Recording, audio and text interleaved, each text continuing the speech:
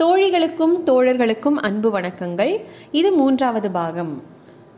பரஞ்சோதி திக்கு தெரியாம முழிச்சிட்டு இருந்ததை போன பாகத்துல பார்த்தோம்ல. அவர் கொஞ்ச நேரம் அப்படியே அளவலாவிட்டு இருக்கட்டும். நடுவில் நம்ம கொஞ்சம் சரித்திர பக்கங்களை புரட்டிட்டு வருவோம். சரி, அப்போலேருந்து சக்கரவர்த்தியோட பையன், இது பல்லவர்களோட கதைன்னு சொல்லிட்டே இருக்கீங்களே, யாரு தான் அந்த பல்லவ சக்கரவர்த்தி?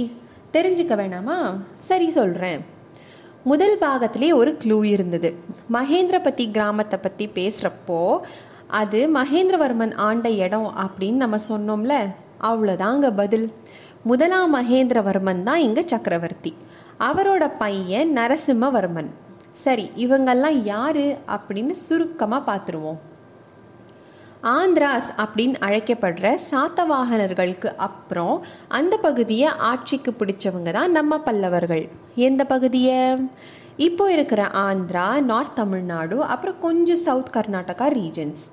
275 BCயிலிருந்து க்ளோஸ் டு 900 BC வரைக்கும் காஞ்சியை கேபிட்டலாக வச்சு ஒரு சின்ன ஏரியாவை ரூல் பண்ணிட்டு இருந்திருக்காங்க நம்ம பல்லவர்கள். பொதுவாக இந்த மாதிரியான தகவல்கள் எல்லாம் அகழ்வாராய்ச்சி மூலமாக கண்டெடுக்கப்பட்ட பண்டங்களை வச்சு அதை கார்பன் டேட் பண்ணி குத்துமதிப்பாக சொல்லுவாங்க. இன்னும் எக்ஸாக்ட் ஃபிகராக எப்படி தெரிஞ்சுக்கலான்னா, ராஜாக்களே எழுதி வச்ச சரித்திர புத்தகங்கள், கல்வெட்டுக்கள், அவங்க இஷ்யூ பண்ண காயின்ஸில் இருக்க டீட்டெயில்ஸ், இதெல்லாம் வச்சு ஓரளவுக்கு ஹிஸ்ட்ரியை அக்யூரேட்டாகவே வரைய முடியும். அப்படி நமக்கு என்னெல்லாம் சோர்சஸ் இருக்குது பல்லவர்களை பற்றி தெரிஞ்சுக்க? வாங்க பார்ப்போம். 900 BCஸில் ஆக்சுவலி மொழிங்கிற விஷயம் நல்ல முழுமை அடைஞ்சிருந்ததால் அகழ்வாராய்ச்சிக்கெலாம் போக வேண்டிய அவசியம் நம்மளுக்கு இருக்கல. புக்ஸ் தான் இந்த பீரியடோட மேஜர் சோர்ஸ். இந்தியன் ஒர்க்ஸ், அப்புறம் நிறைய ஃபாரின் ஒர்க்ஸ் கூட இருக்குது. இந்திய புத்தகங்களில் தமிழ் மற்றும் சமஸ்கிருதத்தில் நிறைய ஒர்க்ஸ் இருக்குது. அதில் ரொம்ப முக்கியமான 3 மட்டும் நம்ம பார்த்துருவோம். ஏன்னா அதுக்கும் இந்த கதைக்கும் சம்மந்தம் இருக்குது. அதனால் 1 ஆழ்வார்கள் எழுதின 4000 திவ்ய பிரபந்தம், இன்னொன்று நாயன்மார்கள் எழுதின 12 திருமுறைகள், 3வது சேக்கிழார் எழுதின பெரிய புராணம். இந்த 3 புத்தகங்களுமே பல்லவர்களோட சோஷியல் மற்றும் ரிலீஜியஸ் லைஃப் ஸ்டைலை தெளிவாக நமக்காக உணர்த்துது. மற்றபடி ஸ்ரீலங்காவில் பாலி பாஷையில் எழுதப்பட்ட 2 புத்தகங்கள் பெரிய சோர்ஸாக இருந்திருக்கு, தீபவம்சம் மற்றும் மகாவம்சம். இதையும் தாண்டி நம்ம மன்னர் முதலாம் மகேந்திரவர்மரே ஒரு எழுத்தாளர் போல இருக்குங்க. அவரே ஒரு நாடகத்தை எழுதியிருக்காரு. அதோட பேரு மத்த விலாச பிரகடனம். அது ஒரு சமஸ்கிருத அங்கத நாடகம். அங்கத நாடகம் அப்படின்னா சட்டைரிக்கல் பிளே அப்படின்னு அர்த்தம். இன்னும் பர்டிகுலராக சொல்லணும்னா இது ஒரு ரிலீஜியஸ் சட்டையர். புத்திஸ்டையும் சைவைட்ஸையும் கிண்டலும் கேலியும் பண்ணி அமைச்சிருப்பாரு. அப்புறம் அவர் ஆட்சியில் காஞ்சி நகரம் பார்க்க எப்படி இருந்ததுங்கிறத பற்றியும் எழுதியிருக்காரு.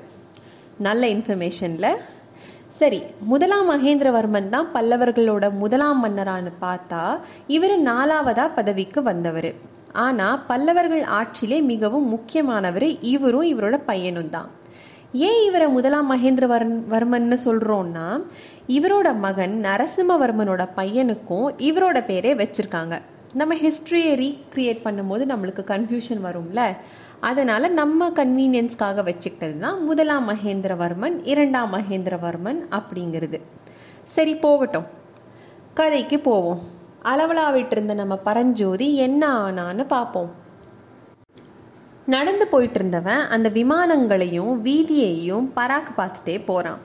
சைவம் சமணம்னு எந்த மதத்தோட கோவிலாக இருந்தாலும் சரி, அரண்மனையாக இருந்தாலும் சரி, எல்லாத்துக்கும் கிட்டத்தட்ட ஒரே மாதிரி தான் விமானம் இருந்துச்சு அப்படிங்கிறத அவன் கவனிக்கிறான். இப்போ நம்ம கோவில்களில் இருக்க மாதிரி என்ட்ரன்ஸ்லேயே ஒரு பெரிய கோபுரம், அதாங்க விமானம், அதெல்லாம் இல்லை அந்த டைம்ஸில். கர்ப்ப கிரகத்துக்கு மேலே மட்டும்தான் கோபுரம் இருந்துச்சு. அதுவும் இப்போ இருக்கிறத விட உயரம் ரொம்பவே கம்மியாக இருந்துச்சு. பராக்கு பார்த்த பரஞ்சோதி அந்த தெருக்களையும் பார்த்தான். சில சந்துகளை தவிர எல்லாமே தேர் போகிற வீதி மாதிரி அகலமாகவே இருந்துச்சு. வீடுங்க எல்லாம் மாளிகை மாதிரியே இருந்துச்சு. அங்கங்கே பெரிய பெரிய தூண்களும் அதில் விசாலமான அகல் விளக்குகளும் இருந்துச்சு.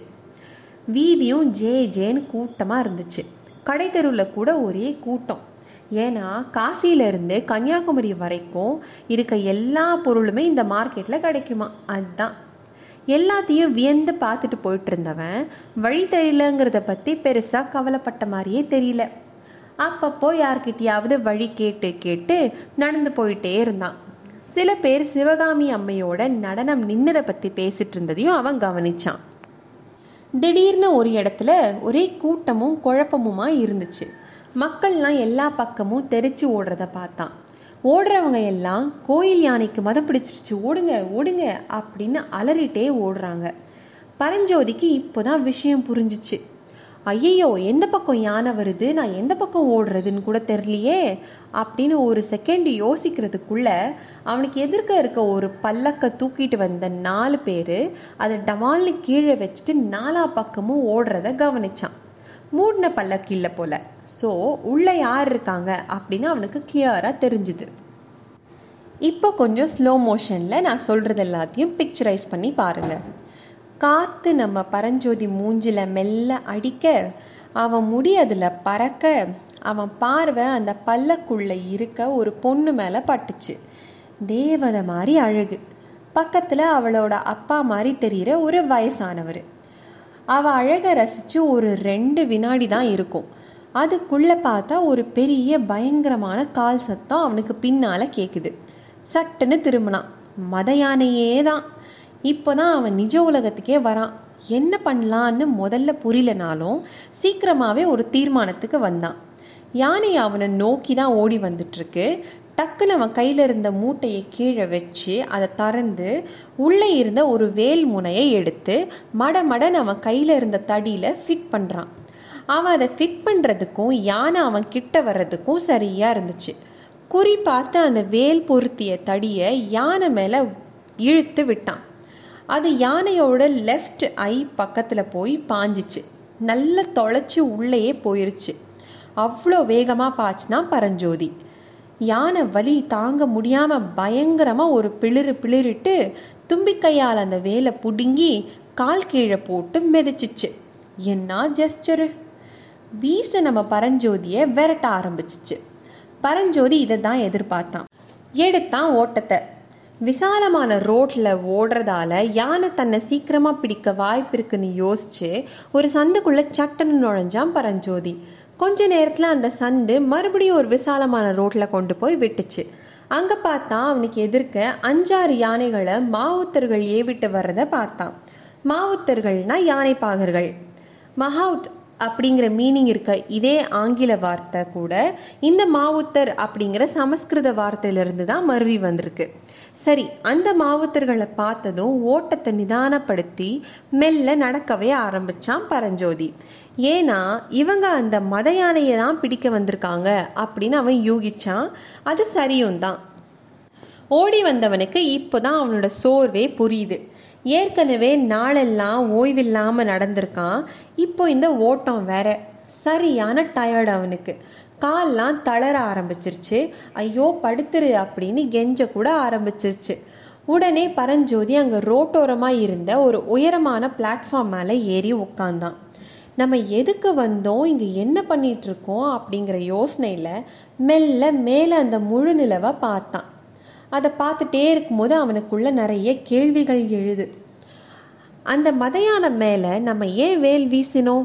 நம்ம வீசலனா அது எதிர்க்க இருந்த பல்லக்க நாசம்ல பண்ணியிருக்கோம்.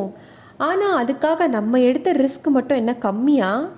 இவ்வளோ நேரம் மாட்டியிருந்தா எங்கள் அம்மாவை பார்த்துருக்க கூட முடியாது. சரி, அந்த பல்லக்கில் இருந்த அந்த பொண்ணு யாரா இருக்கும்?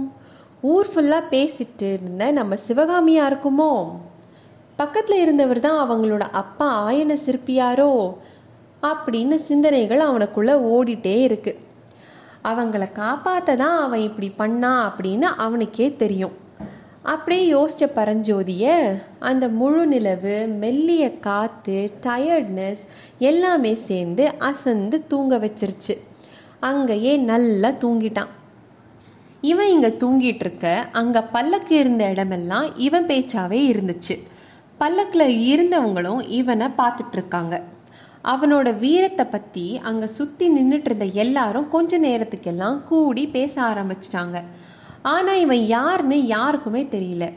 இந்த நேரத்தில் பல்லக்கில் இருந்த பெரியவர் அந்த பொண்ணை பயமாக இருக்கா சிவகாமி அப்படின்னு கேட்டார். இல்லைப்பா, அந்த இளைஞன் மட்டும் வரலனா நம்ம கதை இன்னைக்கு அவ்வளோதான் அப்படின்னு சொன்னான். அதனால தான் நம்ம சிவிகையை தூக்கிட்டு வந்தவங்கள அதை கீழே வச்சுட்டு ஓட சொன்னேன். நம்மளும் ஏதாவது வீட்டுக்குள்ளே புகுந்துடலான்னு நினச்சேன். ஆனால் அதுக்குள்ளே அந்த பையன் வந்துட்டான். ஆனாலும் நமக்கு வந்த ஆபத்து கொஞ்சம் பெருசு தான் அப்படின்னு சொன்னார் அந்த பெரியவர்.